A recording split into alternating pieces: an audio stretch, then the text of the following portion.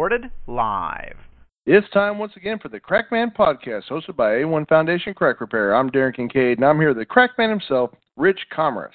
Rich has 30 years of experience in the construction industry with over 20 years as president and founder of A1 Foundation Crack Repair. This podcast provides expert basement waterproofing, concrete repair, and preventative maintenance tips for homeowners and businesses.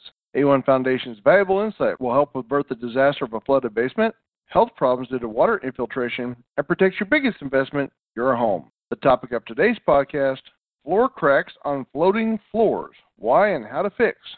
So Rich, to remind our listeners, in our last episode, we discussed 3 different types of floor cracks homeowners face. Today we're going to discuss the first of these types of cracks, and that's the type of crack you find on a floating floor. So what exactly is a floating floor, and how do you go about fixing it? Well, a floating floor, like the word says, it doesn't float in the air. What happens is the foundation is poured, the walls are poured, and then once that's all set, gravel comes in, the gravel's compacted. Not only is the gravel compacted, but the soil underneath the gravel is compacted. And then they put plastic down, and then they'll pour the cement floor.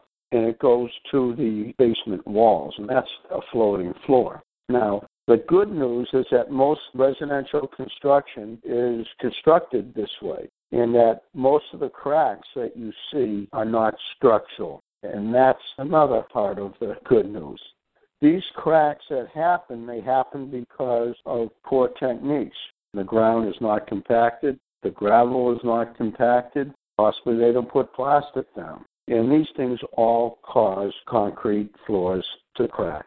Now, they can be repaired by putting the proper material within the crack, not a masonry material, but a 2-part material that actually welds it together. So the good news is most foundation floor cracks are not structural.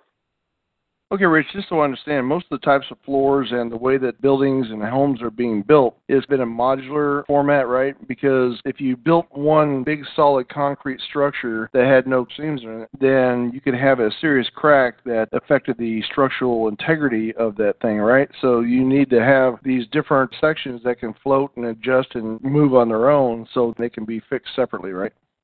That's correct. The floor is a separate structure than the walls.